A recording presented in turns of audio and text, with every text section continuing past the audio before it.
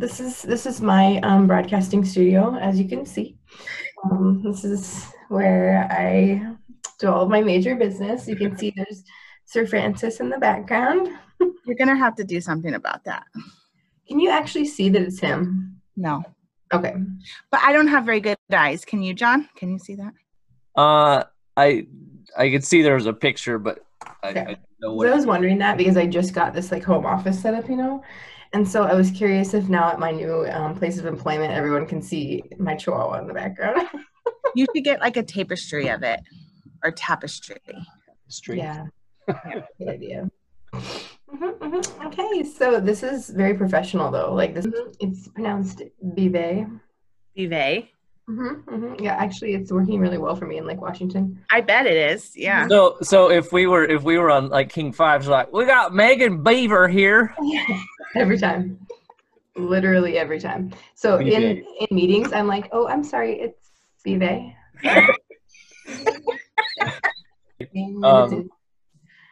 Okay, so Megan Beaver. Bivet. Yeah, Megan Beaver and Chelsea Isaacson. So. Yeah. Okay. Ladies and gentlemen, boys and girls, the infotainment freak show is about to begin. You are entering the DOJO Podcast.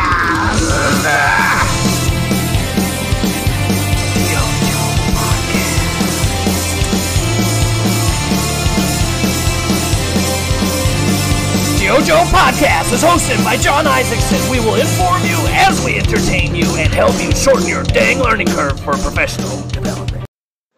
Cowabunga, dudes! We got socks. Socktember is officially kicking off. We've got 6 amazing teams that have signed on to help us raise socks for local charities. So we're super excited. It's the DOJO Podcast first annual Socktember competition style sock raiser in support of local charities. Whew. So yeah, already the competition's starting to heat up. Merit Construction out of Tacoma has an awesome video that their team put together. And we've got a link to that on the website, thedojopodcast.com/sock-timber. And Kelsey Isaacson's team out of Puyallup, Washington has a Mission Impossible themed video as well, which we link to. So a lot of fun. Lindsay Ward's team, yeah, the ladies teams are kind of kicking butt on stepping things up, but they put some really cool pink boxes together and distribute those around Seattle. And Luke Drager with Aramco is an official donation site and also working on putting an additional prize together in addition to the trophy and the bragging rights for being the 2020 sock raising champion. What happened? I won. So, new socks. If you don't have a local team to support, there are, so we mentioned there's Tacoma, Washington, Puyallup. We got Sumner in Vancouver, Washington. We've got Seattle. We've got Reading, Pennsylvania, and we've even got a British Columbia, Canada team. So check out the website, see who's in your area. If you want to participate, but you don't have a local team, there's still time to put one together, or we have an Amazon wish list set up on the DOJO Podcast website, and you can safe, contactless donation to Socktember. So again, new socks. This isn't just an excuse to clean out your old sock drawer.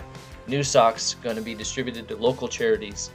And if you just want to give to a local charity too and tag, we'll gladly, the more the merrier. So thank you for those that are participating and supporting. We've already got socks streaming in. These are 2 of the donations that came in already. So thank you.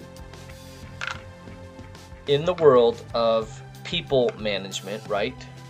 Most of us that get into management have demonstrated some level of skill in the products or services or the trades that we're in. So in construction, property restoration, insurance, most of us have skills in the field, skills to pay the bills, But then, so you've demonstrated you can do something in the company, and then you get promoted to management, right? Okay, you're the manager now. So you're great at leading yourself. You know, you've crushed it in sales or blah, blah, blah, blah, blah. So let's make you a manager, right? Here you go. And there's very often there's not a process of training or understanding of like managing others is different than managing yourself, you know, incredibly different. So we throw people into these situations where people skills, you know, and managing people is a skill set, right? You know, and it's like any kind of muscle, you gotta work it and learn it and trial and error, make mistakes. And so it's always been interesting to me, you know, people talk about, well, management is just babysitting, right? Well, part of that process is not having a process. You don't have a people process. So we talk about in the blueprints for success, you know, people, process, production, progress. And so people and process, you need a people process, right? So teaching people how to manage others, not just feeling like you're babysitting, you know, those kinds of things. And that's, you know, a negative mindset. I'm sure you're familiar with the video we recently put out on who's responsible for common sense in your organization. It's been watched by tens. Statement. I guess common sense isn't so common anymore. Well, common sense just isn't that common anymore, is it? You ain't got no common sense, do ya? Hey pal, you just blowing from Stupid Town? Very popular worldwide. It's you know, perhaps the most famous video the Dojo has ever put out talking about common sense. So I mean, that alone would be a reason to watch it, right? Am I right? Yeah, I am right. I am. So, but, you know, that idea that expecting others, and that's a management concept, expecting others to just, you know, magically pick it up rather than having a consistent onboarding and training process and helping people develop, recognizing and adapting your system. So I am excited. We're bringing on two very talented ladies that work in the school system. And so some of you may be scratching your head, why the heck would this even matter or apply? But as I would talk to these two about their program, Step Up to Success, when I was managing in Seattle, it was amazing. And it goes across, you know, my management history prior and management history now. How many similarities there are to the challenges people face in an educational setting. And think about it this way, the kids that struggle and have issues in school enter the workforce, and a lot of times they still have those similar struggles and issues. And some of them become technicians, some of them get into middle management, some of them become executives, you know. So understanding their program's called a support system. So understanding, you know, the majority of your people will need this level of support, and there's going to be a certain number of people that need a higher level of support, and then there's, you know, kind of some of the people, and it could be short duration or long duration, that need more intensive directed support. And so thinking about people as individuals, how to interact with them, how to identify some of those things. So you know, for those of you in management think people just need to snap and get in line, then this is probably not the episode for you. But those of you that are looking for, like, you know, man, I'm having some challenges, I need to connect with people a little bit better, I need to learn better how to, you know, understand and work with current and incoming workforce, then I think you'll find a lot of value in this podcast episode with our friends at Step Up to Success. Okay.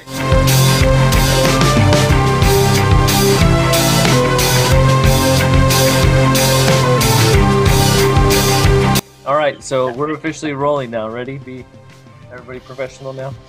All right. We're here with Chelsea Isaacson and Megan Baver. So we got Kelsey Isaacson, the beautiful and talented. Okay. All right, no, we'll start off more professional. So,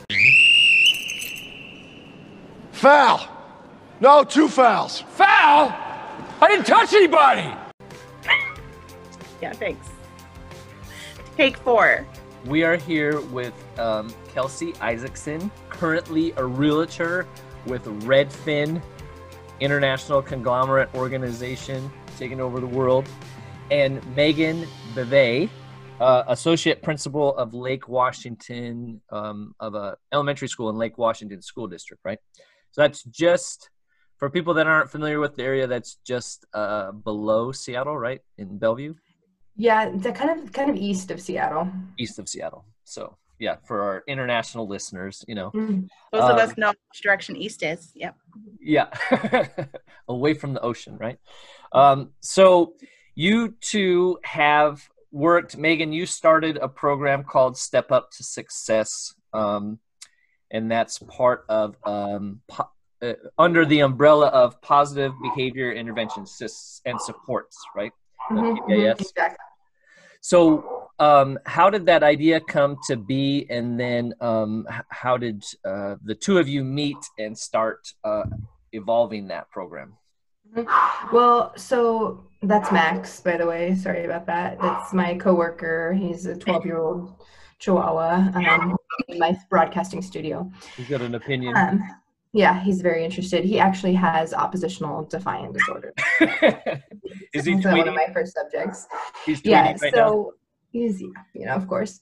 But, the idea sort of came from, first of all, having 10 years in a diverse school district where the conversation was always about student behavior, right? Why is this student having this issue? What's going on here? Why is this happening? And teachers kind of coming from a mentality of they weren't sure what to do and they didn't feel like they had support.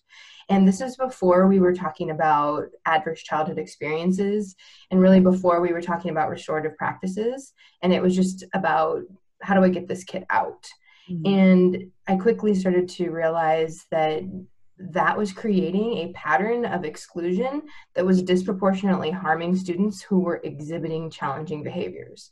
And so it just so happened that I was on the path to administration. In my last year in the classroom in 2016, I had 3 students that had really significant behaviors, and I happened to be assigned in my classroom 3 different really awesome paraeducators. And the principal's idea at the time was that these paraeducators were going to be one-on-ones for these students exhibiting challenging behaviors. But it really didn't work well, right? Like we weren't communicating, things weren't going very well, and it was just really disorganized, and kids were just being taken out now by different people. And so it was in that year that we started functioning like a team of people. And this team of people were in constant communication. We started to learn about implementing interventions, the homeschool connection, and it just sort of naturally evolved that year. And as we worked together, we realized that this is actually a systemic approach that could be really replicated on a larger scale. So you, I think some people might be like, I tuned in because our typical audience is property restoration, construction, and insurance, right? And so we 3 have had conversations about how kids that struggle in school they enter the workforce at some point, right? I mean, they're all looking for jobs and those kinds of things. So a lot of people struggle to connect with young professionals. And then sometimes you get people that, act out and those kinds of things. So I want to try to avoid, like industry speak or not avoid it, but like explain it. So what do you mean when you talk about challenging behaviors and adverse? I mean, I think everybody has their perception of what school is like and what it's like to be a teacher, right? But what did that mean? I guess maybe with those 3 kids, what are challenging behaviors and what kind of interventions were you guys starting to implement? Well, here's what's actually really interesting, because I really think like challenging behavior is just human behavior. Like Kelsey and I say that all the time, like human behavior is human behavior. So yes, like as a 5-year-old, you're seeing them yelling and screaming and, maybe hurting other kids or hurting adults or running away. But really, if you think about it in the workplace, a young 20-something or people who haven't really become more self-aware, you're seeing the same kind of behaviors. People retreating, people being really passive aggressive. Thanks, George. You want to say that one more time without the sarcasm? Yeah. Right? People who are not able to have conversations, people who become super defensive, right? People who have that immediate fight or flight. You know, I mean, I think that Kelsey and I have had conversations just even about like your kind of career transition. Like you're experiencing people who don't know how to regulate themselves in the workforce. I think that's accurate. Yeah. So same. Yeah. So, okay. So as you are going through this process, then in your mind, what is kind of, so that the extremes, right, are, you know, everybody remembers when teachers had rulers and just could basically whack a kid, right? That's right. And that's totally corporal punishment. Like that's an extreme, or extreme, like zero tolerance policies. Yeah. Like you step out of line, you're out, you're suspended, you're expelled, you're in the office. Yeah. Oh, in the office. That's like our worst. Go to the office, go to the office, go to the office. Yeah. And just sit there, right? So you got, on one extreme, there's punishment only. And then on the other extreme, there's rewards only, right? You know, and you see it all the time in the grocery store. If you'll just shut the hell up, we'll give you a lollipop, right? You know, and just both have pros and cons, right? They have some value. So is positive, because that's, I know from talking to both of you, I mean, some of that was the view is that all you're doing is rewarding bad behavior. You're penalizing the good kids. All these kids need is a whooping, and you'll fix the problem, right? Yeah, absolutely. Well, okay, so one of the things that I think that was really interesting is that, yes, that's absolutely what people think, and there's a huge spectrum of in between. And I also think people really misunderstand not only human behavior, but the way in which we can intervene.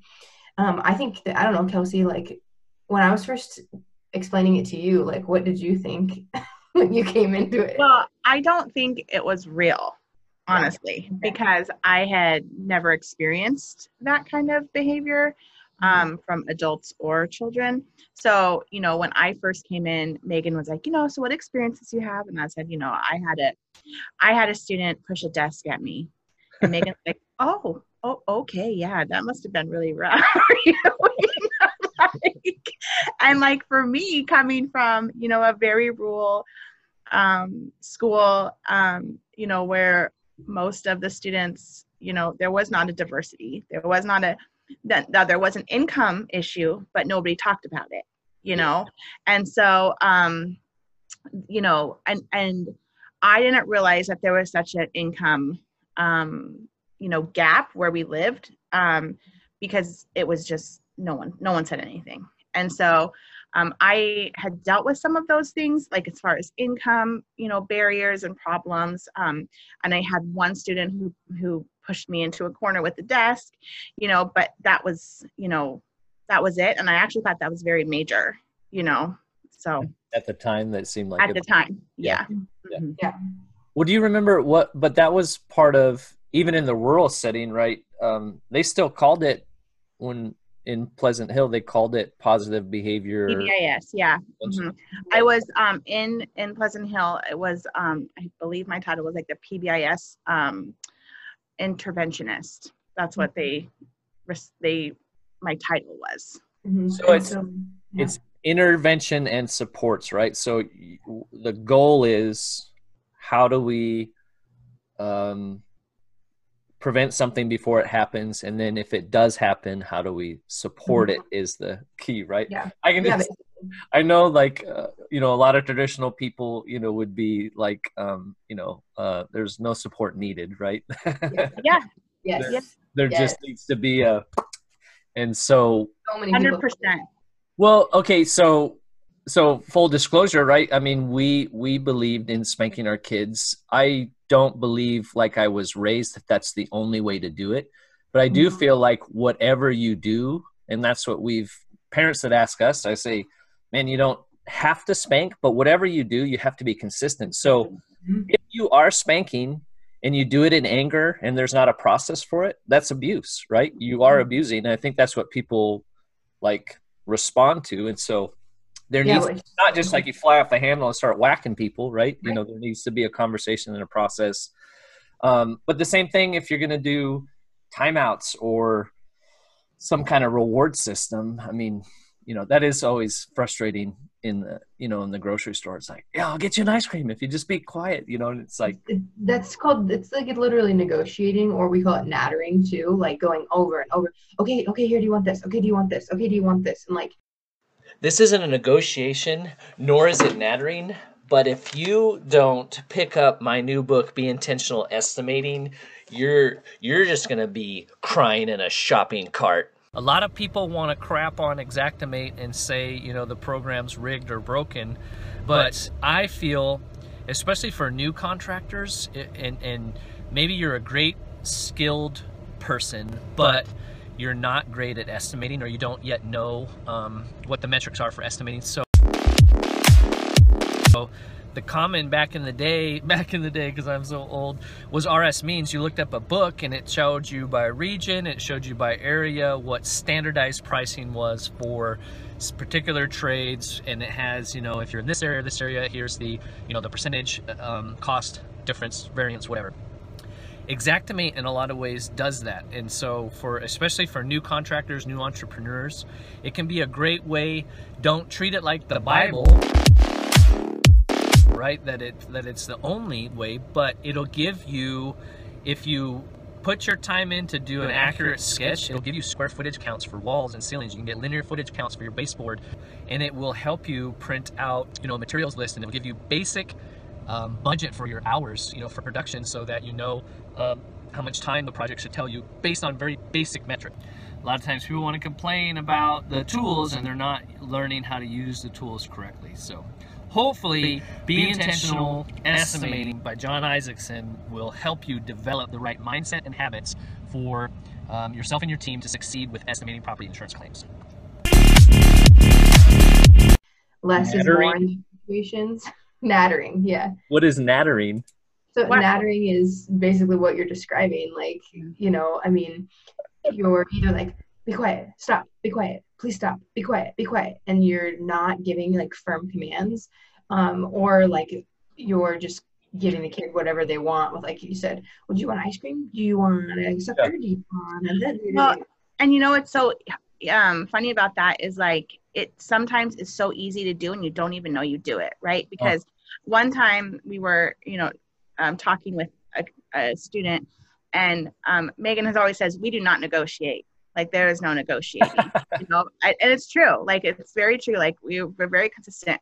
And I remember, which is why, you know, I feel like Megan and I were a good team, because we could easily say like, I don't agree with you on that. And, you know, Megan was the lead on the team, and I learned and followed her. But sometimes I would say, you just negotiated, you know what I mean? And she'd be like, oh. And so then we'd have to kind of backtrack, and then, or I'd say, you just negotiated. She's like, I know I did, because I did it because of this, and this, you know? So I think it's important to, when you're in those types of things, just like parenting, right? You have a teammate that you can say, I don't agree with what you just did. And then they can say, okay, like, that's fine, but this is why I did it. And then you're like, okay, like, you know what I mean? Like, okay, that's why you did it. Then we'll keep moving forward, you know, just so you know, I don't agree with it. You know, like really like Megan was like a, you know, a spouse at work, because there were some times where she would say, oh, Kelsey, like that was not good.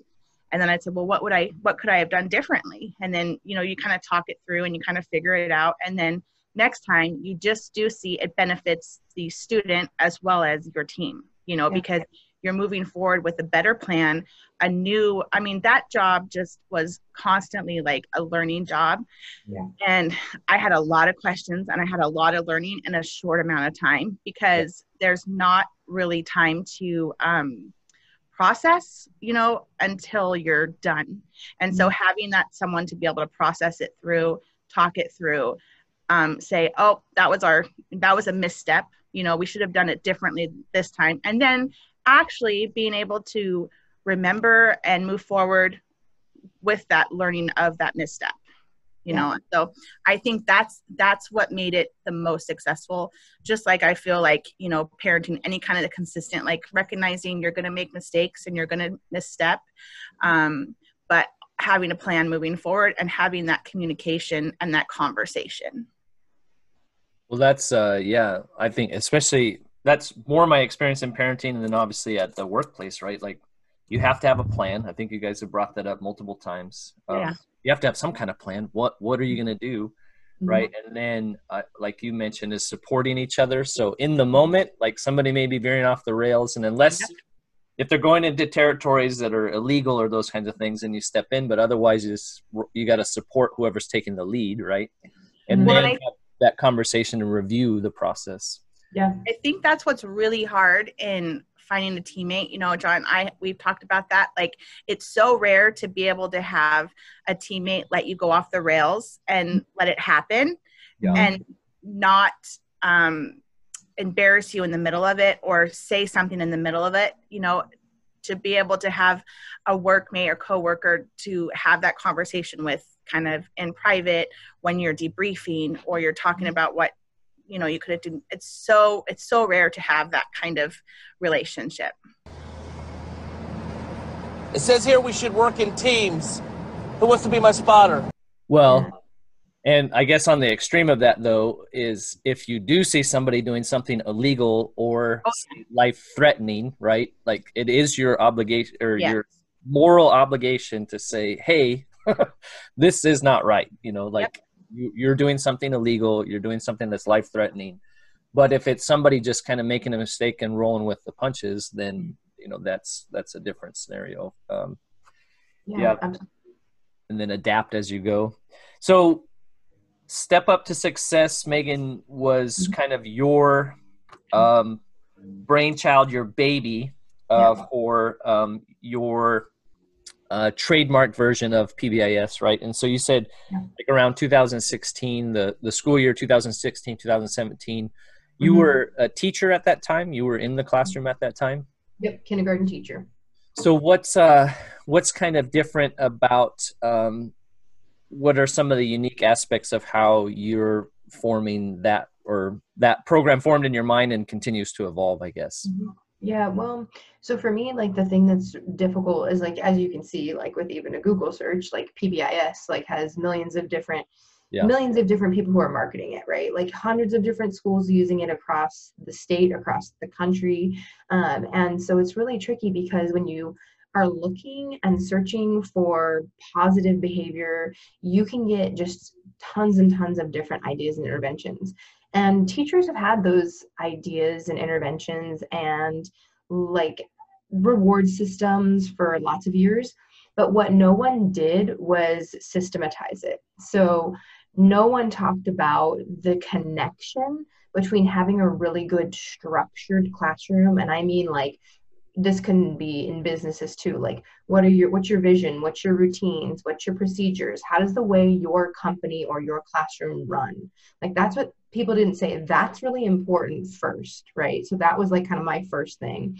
And then this is the way that you are going to use all of those positive behavior intervention supports to help students, right? So that was the next step, because this program kind of came with what was totally new and unique, which was a behavior support team, right? And that was something that no school had in our entire district. And so it was like, the whole idea was that this model is a consultation model, right? And so the model is that you can go into any school and you have a team of people, like the Step Up to Success team, that works with your principal to diagnose the holes in that structure in the school and in the classrooms, and then creates this team of people who then help teachers intervene, consult with teachers on challenging behaviors, and then train a team of people on how they can respond.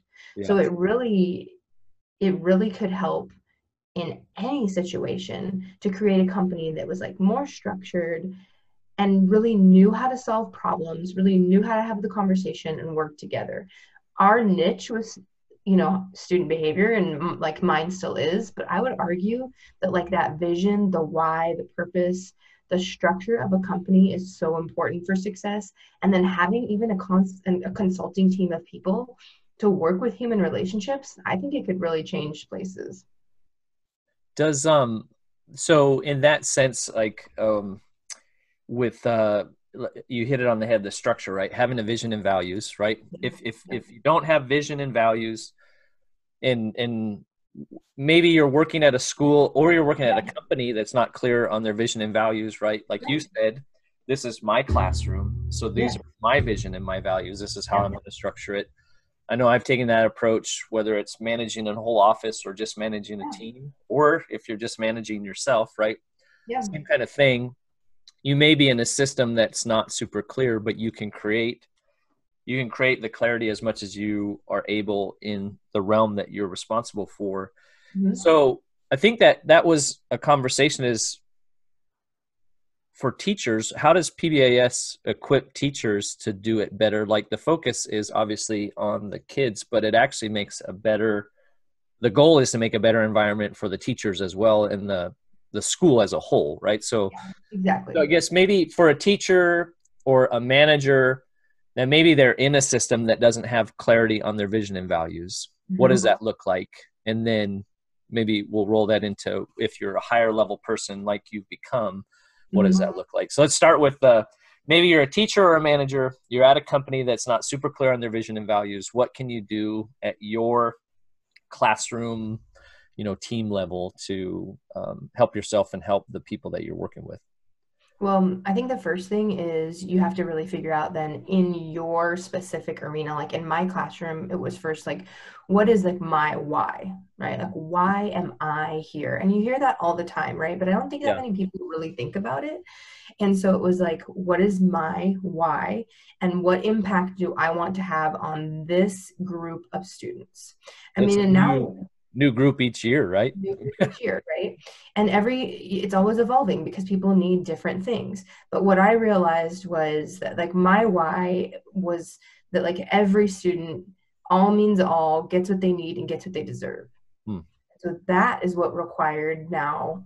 You're talking about different interventions, observation, utilizing structures to support all the needs of every student, right? But once I got really clear about that, like once I got really clear about why I was doing what I was doing, I was able to communicate that constantly, right? So it was like every person that came into my classroom, like I would have those 3 paraeducators that I told you about, but other people come in too, like recess teachers and this, and it was like, well, this kid did this and we're not going to have him here anymore. I was like, that's not really part of my why. Let me tell you about it. Well, this kid's doing this and I'm not going to have you do, well, that's not really part of my why. Let me tell you about it. And it was like, that's how it started to form in my mind, like this crystal clear ability to, as a small organization, right, take in the information that I needed, learn and grow and help, because it was always aligned with a specific purpose. Yeah.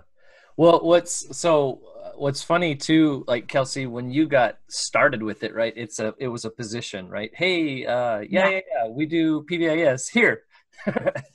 And it's kind of, it seems like we do that with a lot of things, like, right now, diversity and inclusion, right? So it's like hire somebody and now it's that person's responsibility. If it fails, we'll fire them, we'll get a new one, right? And so all these initiatives, and I think that goes back to what you said, Megan, is like having a structure and a vision. Yeah. It's like, it's not enough. You can't just hire one person, they're responsible for the program, and then if it doesn't get implemented, because it has to come from the top down, right? It has to. Oh yeah, absolutely. Top down and then bottom up. Speaking of top down and bottom up and leading by example and being accountable for your organization and not just blaming others, let's take a look at this video made by the Diojo. It brought me back to a conversation I was having with Elon Posmonic on episode 8. His company's called Born to Repair. Episode 8 of the Diojo podcast, we talk about, he does remote repair for drying equipment. And what's your most expensive drying equipment in property restoration? It's your defuse. And so he was talking about how techs don't always strap down their defuse. And I was talking about, and kind of point counterpoint how, well, there's times when people skimp on not providing the straps, or in the vans we don't have a setup where there's a place to strap them to.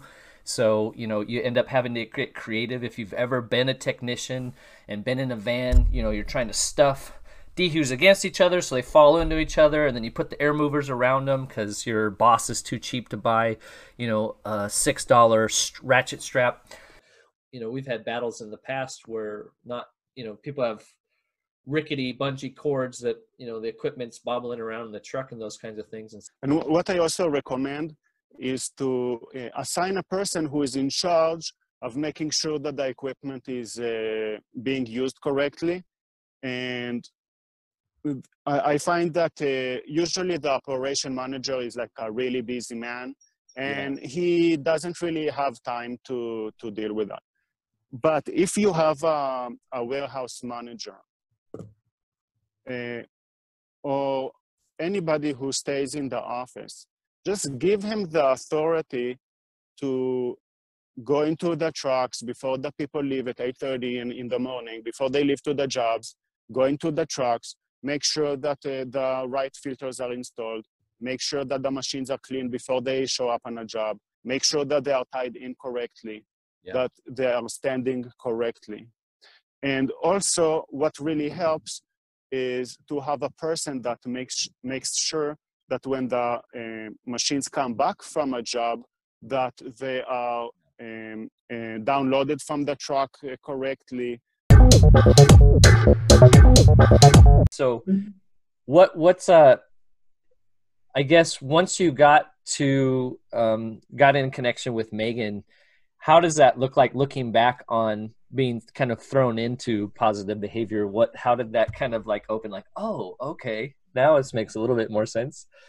Well, when I first got there, I came up with a plan for monthly PBIS activities. Yes, you did. I forgot. Yes, like, you know, spirit days, themed months, because that's what PBIS does where I came from. So I had every month, you know, a different theme, a different spirit day, you know, because I am putting my positive behavior interventions into a school-wide, because actually PBIS is a school-wide thing. Yeah. And I think people forget that because they concentrate on like the problem. Yes. The 1%. And really, like, if you do, it's like 1%. And if you take like a school of 400, there is probably four like level 4 kids about. Like, I would say like it's a 1%. So like, you know, it's a school-wide. Where I came from, it was a school-wide thing. Everybody worked together for the PBIS, and no matter what your level was, it was for everyone. Yeah. And so that's what I came with. I came ready to, you know, work together and be one team.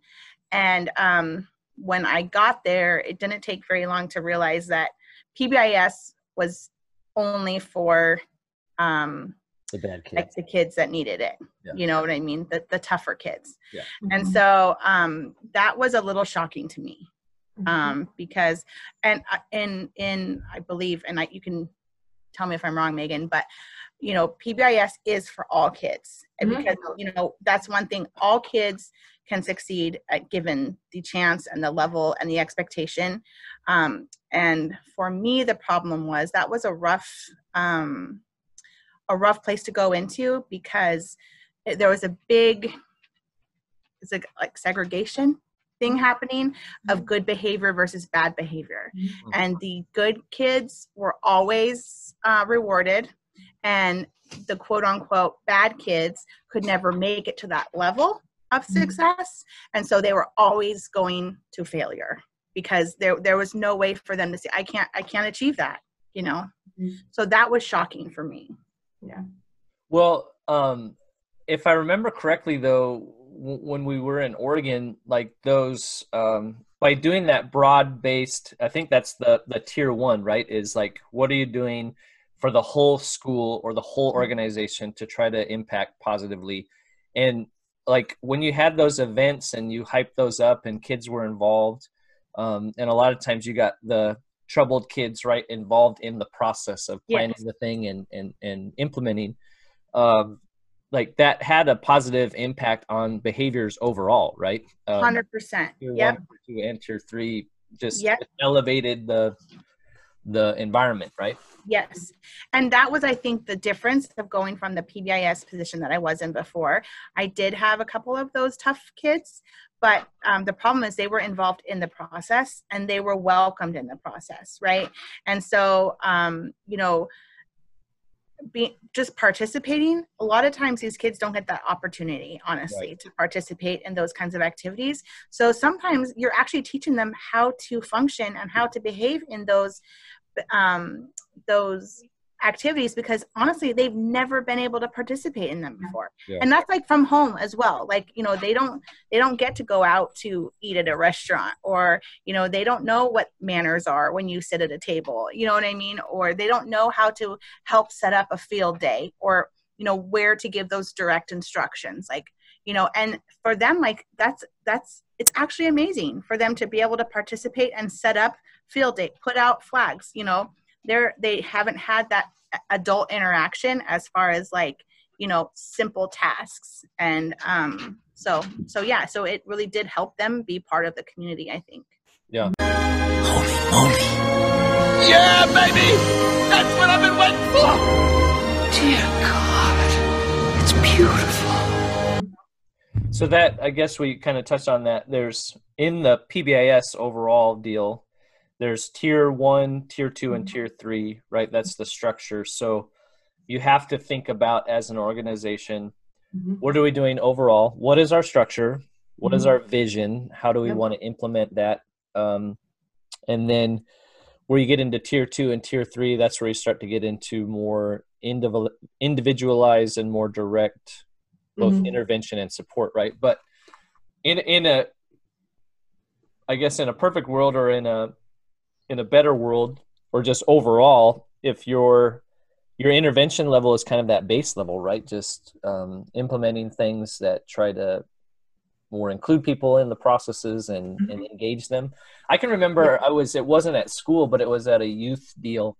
We had a kid, actually a good friend of mine, and like they were acting out, but, you know, like they were bored, right? The program sucked, you know? And so, you know, they're just like, duh. And so I remember I grabbed the kid and I was like, hey, I got to, exactly like Kelsey was talking about, I need to do this and setting up for the next thing that we're doing. Would you be willing to help me? And they became 100% engaged in that. They just didn't want to do the stupid thing that honestly I wouldn't have wanted to do, you know? So it's like, sometimes we set up these things that are stupid, and maybe, you know, I'm thinking in like businesses when we have, you know, dumb meetings, right? And people are like, well, how come no one's paying attention or participating? You know, it's like, well, the meeting's stupid. Like, and no one knows why you're there, right? It's like, and no one knows what's happening. I mean, and if you really think about it, so kind of what Kelsey is describing too is that one of the misnomers, and the structure and vision and all those great things are just for students who are listening, or just for the employees who are really participating. No, everyone should always have access to all of that, right? It's the concept in education is actually called core plus more, right? And so what people misunderstand is that if you are having a difficult time, you're getting this over here, these interventions. And really, it's that you're actually getting everything that's available at tier 1 plus more, right? So it's like people get really confused. I always think that the triangle should almost look different, whereas like the tier 1 should be the whole triangle of support. And then, you know, you've got these things that are kind of funneling into it. Does that make sense? Because the way we actually show it is that it's like these 3 different sections. Right. But that's not correct. It's that everyone has access to the whole vision, to the whole supports and structures. And then some people need more added in. And so that people really misunderstand that in PBIS theory. And also what you guys are saying too is that, like, if you have someone who's disenfranchised, what's the most important thing? Giving them art and bringing them in, like building the relationship with them. Making them feel like they're a part of the process. a part of the organization. That's too, I mean, like so something that is crazy, something thankfully we learned early on when Kelsey and I were working with youth was kind of I guess the bias of lowered expectations, right? And so thankfully we learned this before we started parenting, but it was like, if you're working with a group of middle schoolers in particular, and if you have a low expectation of them, right, you've set a ceiling, and like the best they can do is reach that ceiling, but you almost don't expect them to. And so it becomes kind of a self-fulfilling prophecy, right? And the same thing with your kids. If you're like, well, kids these days, all they are is video games and they can't do this, they can't do that. You set up, your vision becomes, inadvertently that. And so with, so is that, how do you see that playing out? Like in the schools, like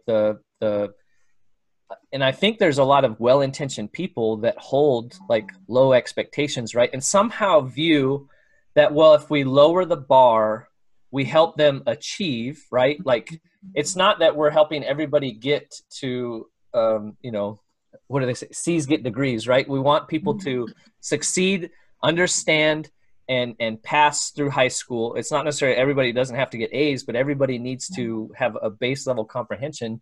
But then sometimes what we inadvertently do is just lower the bar to where, well, this group of kids only has to reach this level, and it's worse, right?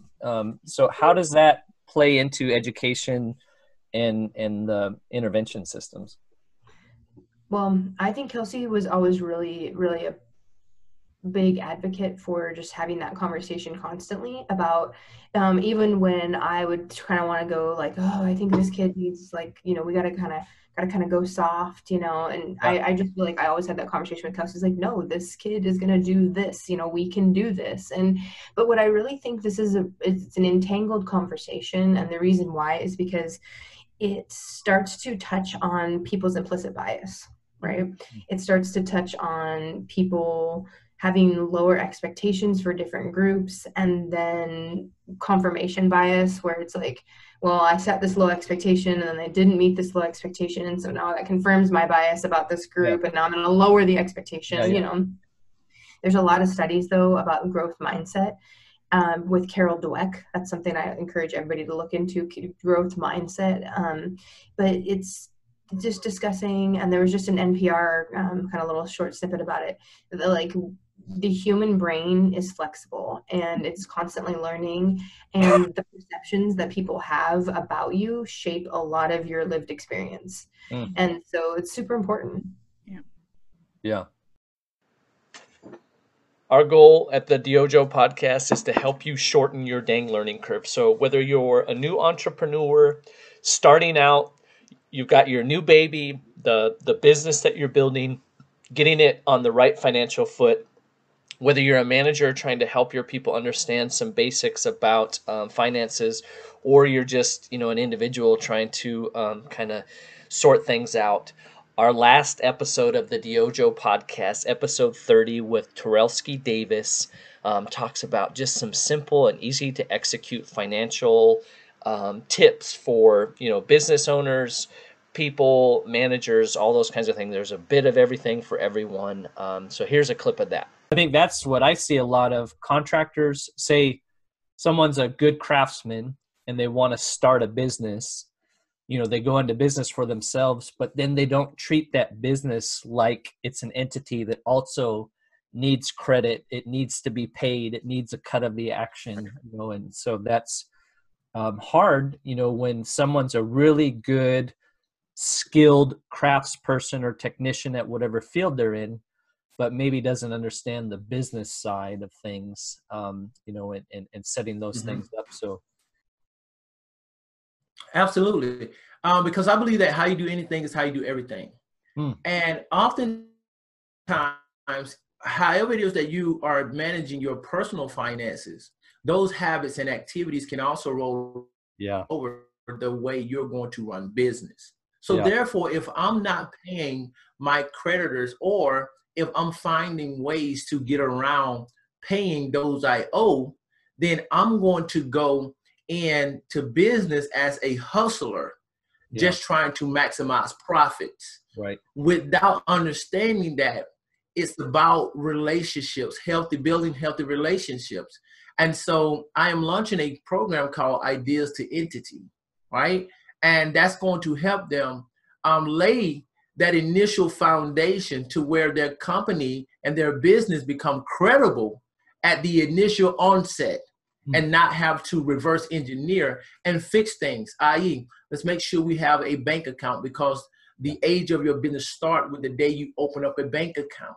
Let's find not just your international banks, but let's go to the local banks and build a relationship. Let them know that you are existing in the community. Let's find a business address, right? Let's find a business address. Because I try to teach my clients, once you get that EIN, you have another child, just like a social security number. That is your baby. Yep. And I say this, now let's raise this baby. And if this baby starts making commitments, let's let this baby's word be bond, right? Let's let the baby's word be bond. Meaning, if you're going to get into credit relationships or loans, then you're letting them know that I'm in this for the long run, and I do have a plan to repay. And here is my profit strategy. Here is my financials. I have a CPA. I have an attorney. You know, those types of things, versus I'm going to be using Venmo and Cash App for the rest of my life. No, you're not. You know, I tried to get them to have a vision and a plan for it. Do I really look like a guy with a plan? What's been your experience with like lowered expectations? Do you guys remember, what is it, Mad TV?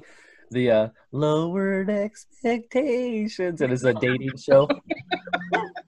It's like pairing people up that are more, in their league or whatever. So, great. Well, I mean, one thing they used to do in schools, and which we've had a lot of conversation and research about this, is they used to do ability grouping. And so they would do ability grouping, and like, for instance, that would be reading was a really big area. So you would hear about, like, you'd have the Blue Jays and the Crows, and the Crows were the low group, and like they didn't know how to read, and then the Blue Jays, they were the high readers. And we're never going to tell the kids that, of course, the Crows don't know they're crows. But what education research has found over and over again is the Crows know they're crows. Right? Yeah, it's like I'm sitting with a bunch of kids that don't know how to read. Exactly. I guess I figured out what group I'm in. I mean, gosh, I'm trying to think of an example, Kelsey, but I feel like kids screamed that at us. Like, I know, they don't think I can do it.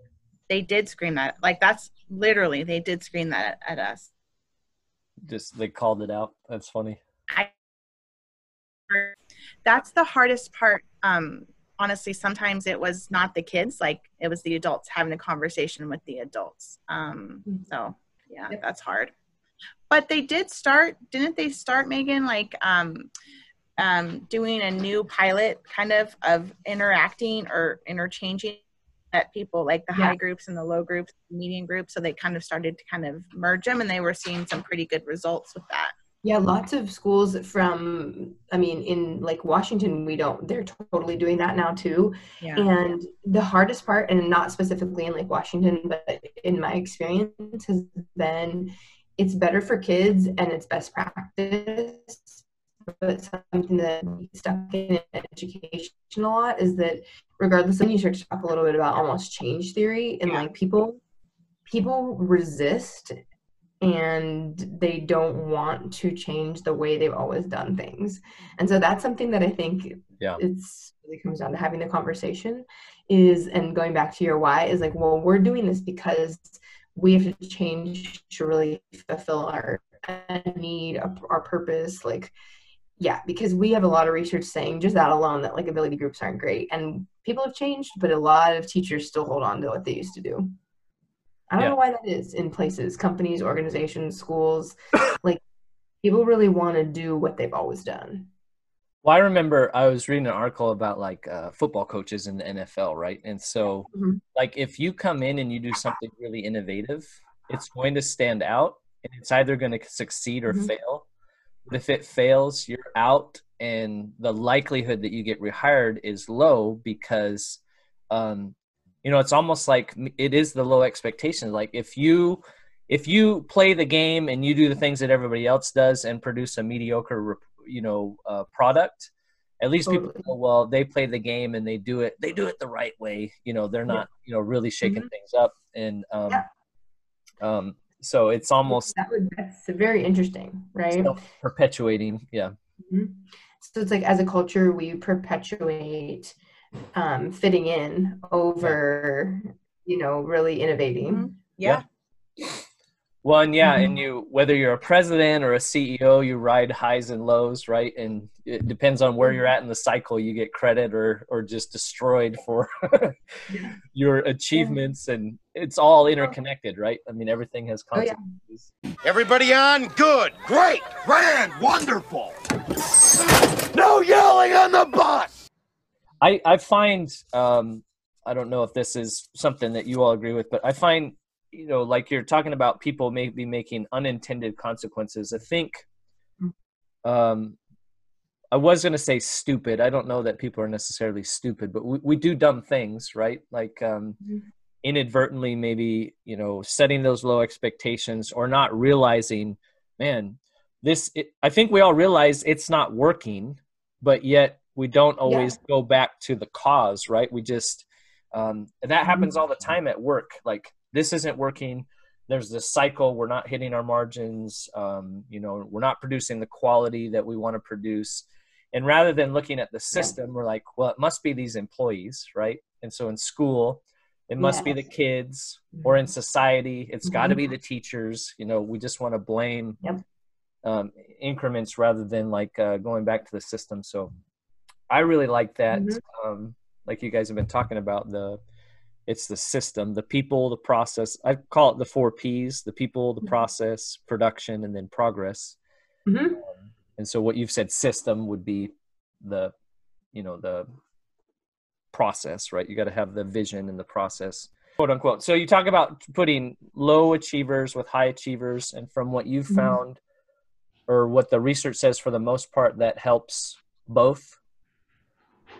Well, I would like to say something about that, because I don't like, honestly, and maybe you can, I don't know, you can see how this goes, is when teachers make it another student's responsibility to take care of that behavior. This kid, how he behaves, and act like him. Right. So that's actually kind of a big problem, and the same thing in companies, like, okay, why can't you do it like this, work like him, go follow him? Where honestly, what needs to happen, that teacher, that instructor, that CEO, that company leader needs to have a conversation like, okay, this is the expectation, this is our plan. How are we going to do that? Like, what can we do to help you make you, all of our students, like, what can we do to help you feel better about the situation? And you would be like, there were times where I was in tears, Megan was in tears, hopefully after they had left, just about what they were saying and the struggle that they were having just to be able to please their teacher, or as like, quote unquote, mixing good kids and bad kids. That is something that I don't really think, as far as behavior, is something that is ever positive, because then that also puts pressure on that other child to do something that honestly, like, they're not equipped emotionally to be able to take on. So, and it's not their job, So yeah. Well, I mean, don't you think, Megan, though? Don't you think I would differentiate. So yes, I agree with you 100%. I would differentiate, though, just for like listeners, like, we don't mean that. So in talking about having students support each other, we don't mean that there should be segregation in terms of like classrooms, right? Like, so I didn't know if I could say segregation, like, because I wanted to say that a couple times, because I feel like that's what it is. Yeah, and so what we don't believe in is segregation. Like, we don't believe that there should be kids that exhibit challenging behaviors over here and kids that know what to do over here, and that those two should never meet. No, that's not the case. We believe that all students should have access to a classroom that's loving and supportive. What we don't believe in, though, is what Kelsey's going to explain, is that the teacher doesn't take responsibility for those challenging behaviors. And it's like, you know what, Johnny having a hard time, but obviously you can see that Jeffrey doesn't have a hard time. So Johnny, I'm super sorry. Like, you're going to follow Jeffrey, and Jeffrey, you're going to take care of that. Got it? I'm not handling that. So Kelsey was describing the detriments of that for students. That's much better. Yeah. Yeah, correct. The segregation of it. That's exactly what it is, because the responsibilities that puts on, you know, the child who doesn't have that challenging behavior is honestly a lot of stress, you know, because you know, I have been a parent of a child who has had a teacher delegate that information, and they stress out, you know, they're like, you know, my teacher told me that I was supposed to help them make better choices and to do this and to help them. And, you know, I have had them in tears, you know, to do that, you know, and they're 8 years old, you know what I mean? And that's not okay. So. Well, yeah, exactly that, right? When a manager, like in the workplace, or a teacher in the classroom says, basically, here, you deal with this person, you know, they abdicate their responsibility. Because it happens in the workplace too, right? Day one, you come in and they're like, all right, here's your t-shirt and your employee manual. Read that real quick and sign it. Just don't worry about it. And then here you're being paired up with Hank over here. And yep, they're going to handle your training. And Hank's only been with the company for 2 weeks, you know, so. And then somehow and think about the danger in that, because and that's the information they're getting, right? And so that's like what I always think about, is like, think about the danger in that, is that like, this person got trained by Hank, this person got trained by Tom, and this person got trained by Julie, and none of them have a really solid idea of what is supposed to be happening, right? And so like, that's talking about a huge like issue in your tier 1 structure. You also have that issue too of like, now you have quote unquote the good kids helping the kids. So you're automatically like segregating that kid from the whole rest of the classroom. So which is also a problem. Well, but the bigger issue though is people that have a role and a responsibility, supposedly the training, supposedly the vision and the values. These same people would tell you, we have a process, we have a value system, we, you know, they'll boast on LinkedIn, you know, well, I structure da da da da da. And then what they're doing is just kind of throwing their responsibilities off to somebody else. And in the workplace, right, it's like, I think we talked about that. It was like episode 17 with Eric Sprague, where, you know, we're asking 18, 19, 20-year-olds to go into people's homes and provide this quality of service. And then if you tack onto it, they're supposed to be training somebody else. Well, that person, that kid may be good at math, right, for themselves. They've got a way of understanding it, but maybe they don't know how to communicate that to somebody else effectively, right? And the same thing with the person, maybe, well, I've been here 3 weeks and this is what I've figured out, but I don't know if it's right or if it's wrong, you know, and it's just kind of perpetuating. There's no, going back to how you said it, there's no structure. Maybe there's a vision, right? There's a poster on the wall that says these are our vision and our mission and our values, but nobody's actually implementing or following that. So you get it's not also, and it's not also, I mean, structure is a big part of it, but it's also stamina. Like a lot of people don't have the stamina for it. And I mean, you have to have stamina, and to be able to stick with it, to be consistent, to have your message clear. And so we can sit and have a conversation. So sit and consult you, come up to be able to through, then it's not going to work. It's going to fail. And so I think that's a huge thing too. You know, whatever the saying is, show me your network, I'll show you your net worth. Your 5 best friends determine, you know, the ceiling, whatever. I just had to make a phone call today, and now that I'm a distinguished author, you know, with over 80 books sold, how do I know I have over 80 books sold? I bought 80 copies. Maybe the only 80 copies.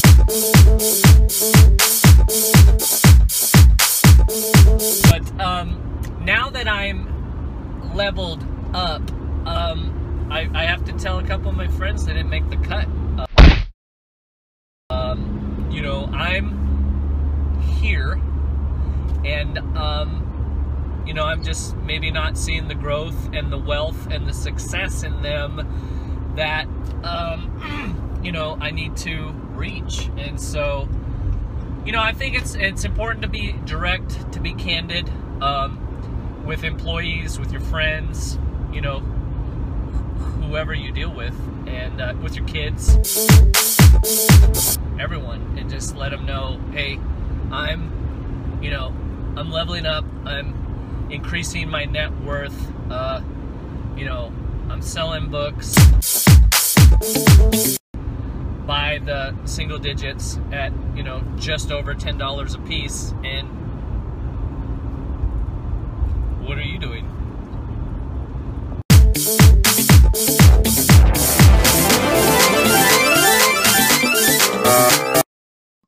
Well, that comes to what you guys call the will, the chill, and the skill, right? Having the will to succeed, and that's what everybody has to bring to the table, right? Is whether you're a teacher or an administrator, a manager, whatever it is, you yourself have to bring to the table the will to succeed.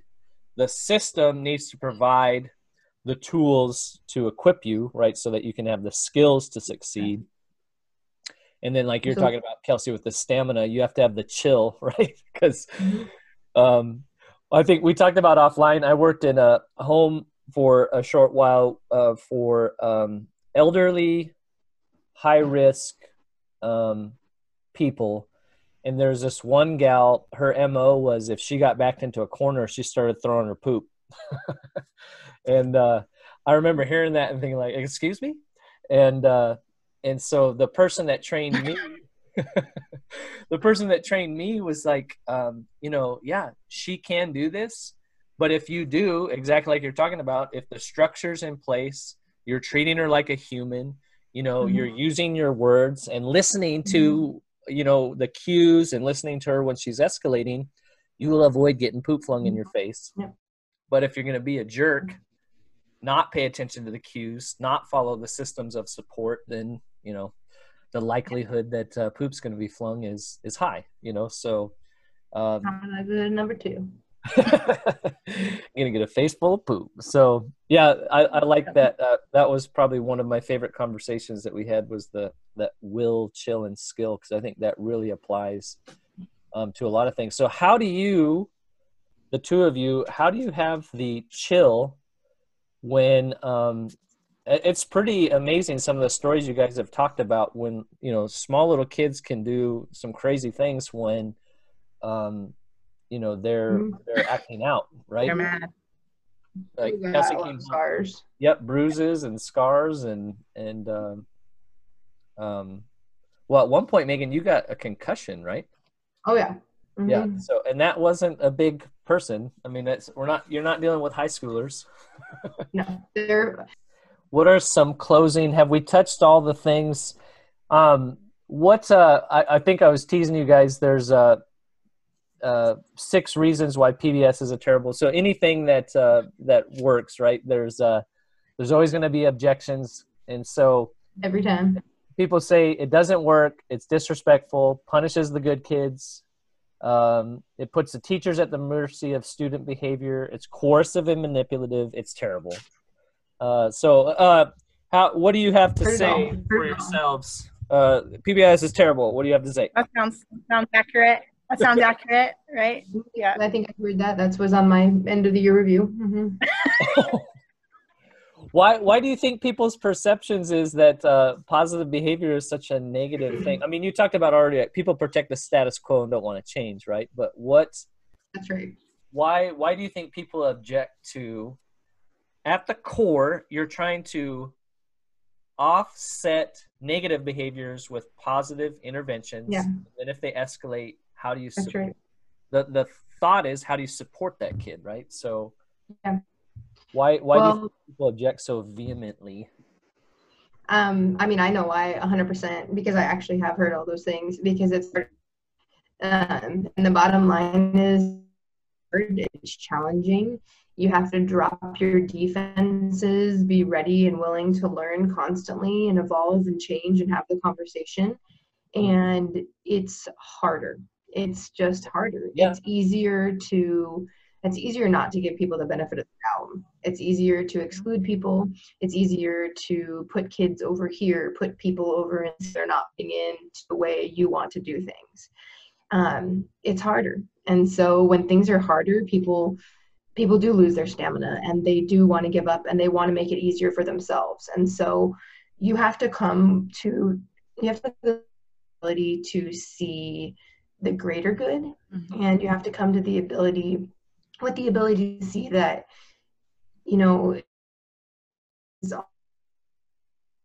if you can really figure out what to do, you're not just changing your classroom, you're changing people's lives. Yeah, that's a bigger picture. Yeah. Maybe we should be doing something more meaningful with our lives.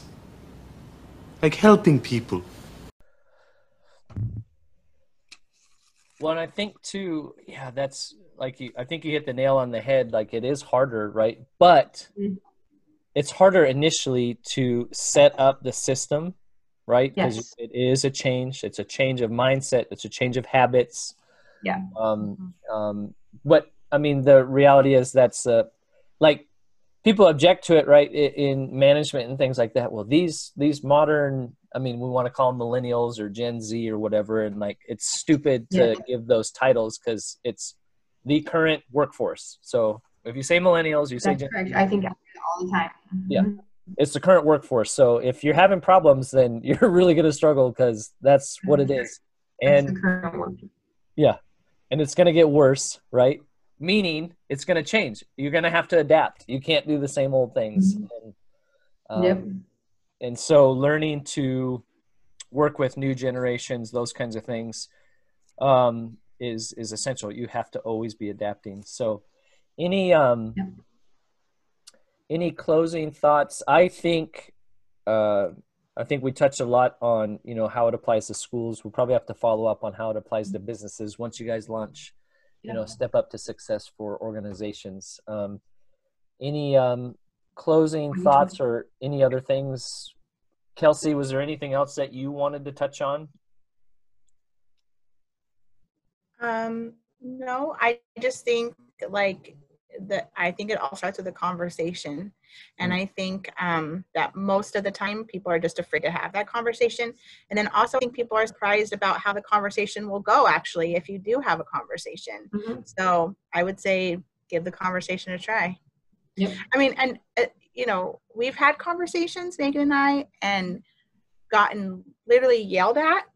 But you know what the thing is, like, with them being so angry and upset on the conversation, but the thing is that actually is progress.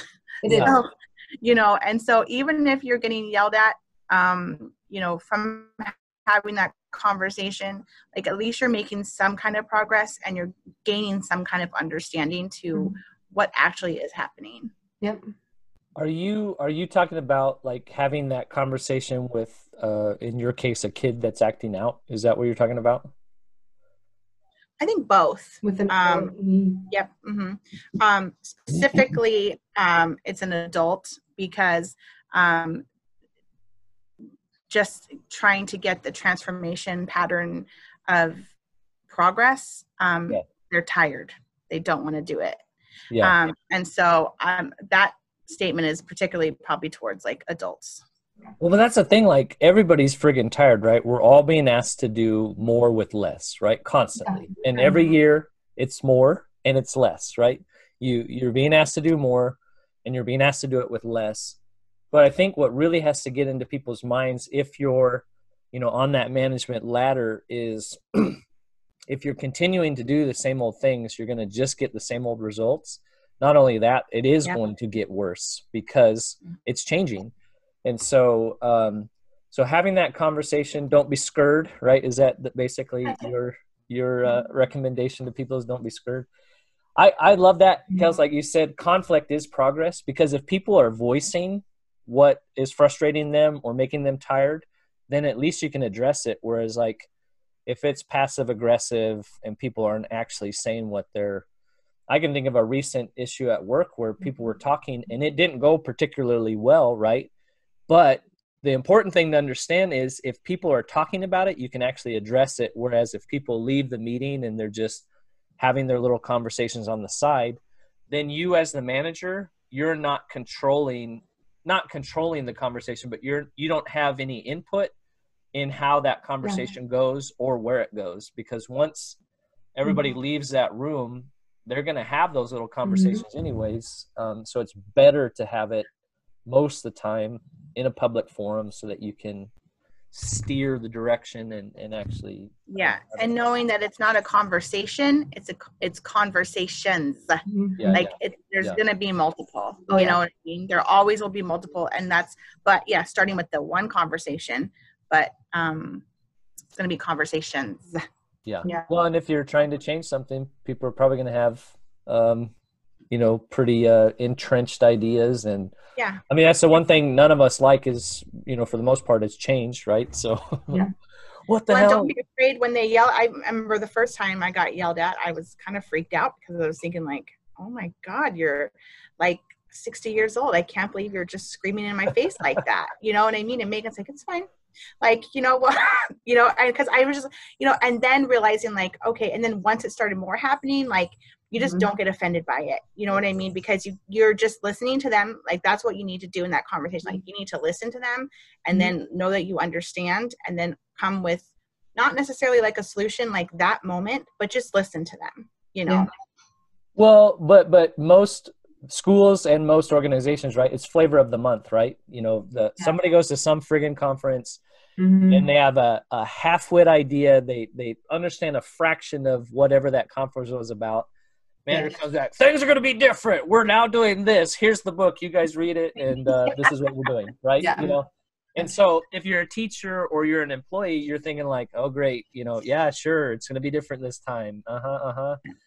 So if you are actually trying to change something, expect people, because that teacher probably the last time they wanted to change something blew up in the principal's face, the principal backed down and they were able to quash it. Right. If you're the one that's going to keep coming with it, eventually you have to retrain the behavior, right? That's positive behavior, right? Yeah. So, how about you, Megan? Any closing thoughts or things that you want to touch with the thousands viewing and listening to this? Never had such a great platform before. Yeah, you're welcome. So thank you. Yeah. The truth is that I really want people to take away from this is that it really does cast a wide net into many different organizations, because this is, and I've said it multiple times, but this is the heart of human behavior, right? And if you can really figure out how to reach people, then you can do anything in any organization. So stay tuned for episode 2. There you go. Yep. And Step Up to Success, the book for businesses and organizations, right? So that's great.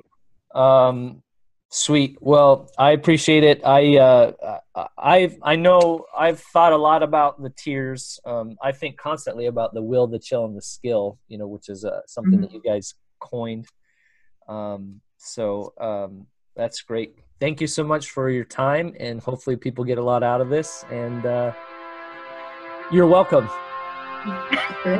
Best thing to come out of 2020. Best thing to come out of 2020, right? Boom. There you go.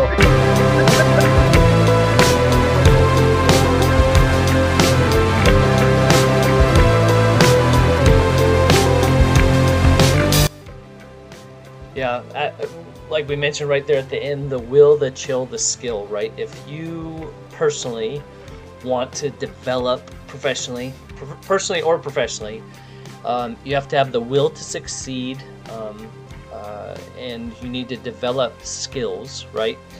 And then you have to have the chill that when things are getting tested, or the ideas that you're working on, those kinds of things, especially when you're a manager and you're training others and you've got all these things going on, having the chill under pressure. I think there's a lot of people that are very skilled, but don't always maintain the will to keep improving, and don't always have the chill.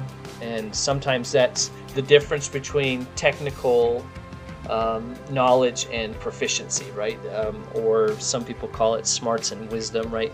You may know it all in your head, but you have the wisdom to be able to implement it when it's actually needed. Or you have the technical knowledge, but you have the proficiency, the ability, the life experience to be able to implement it when it's needed. And so the will, the chill, the skill, I've talked about that and written about that a few times, but I think overall, I hope what you get from the conversation is a lot of just kind of personalizing your approach, right? Yourself. So if you're an individual, you know, advocating for yourself and communicating when you need additional support, so that, you know, so people know, you know, that you're hardworking, you're intelligent, and you're wanting to learn. But you need some extra help. And then also as a manager, you know, or someone leading others, trying to decipher whether is this person just not getting it and there's a different way we need to present the information, or, you know, are they not responding to the system? And a lot of times, you know, we think our systems are clear.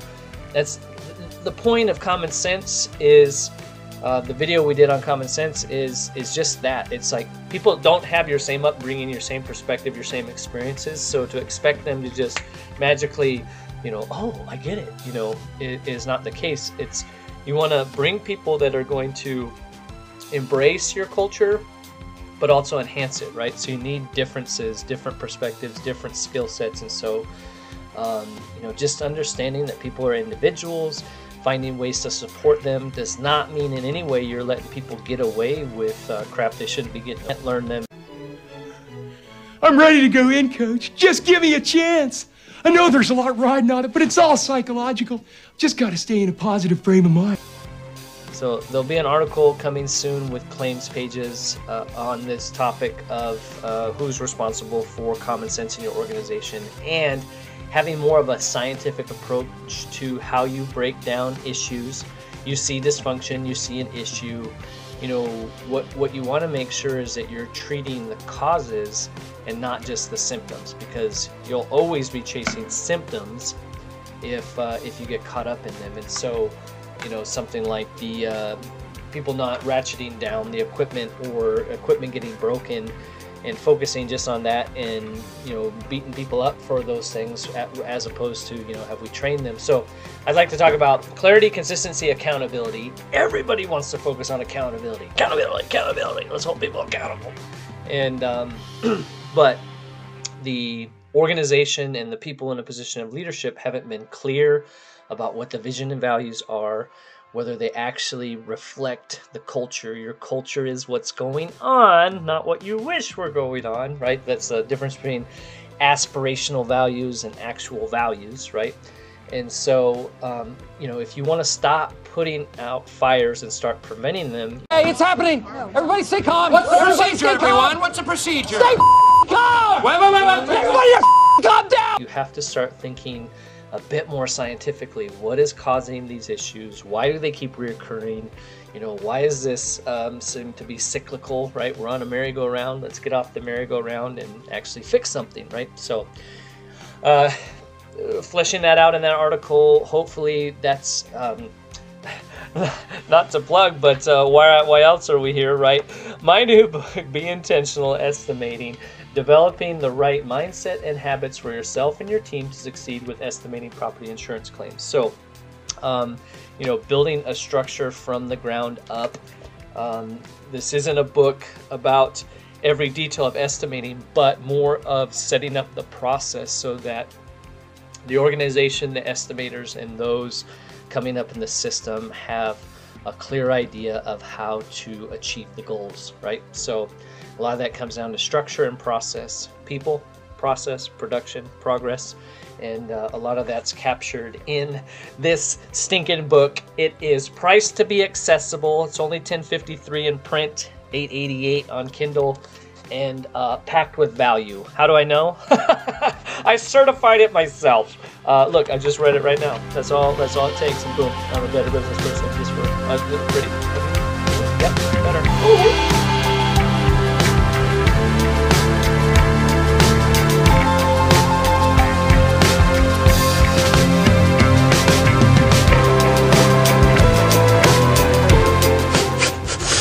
This is the stupidest thing I've ever heard.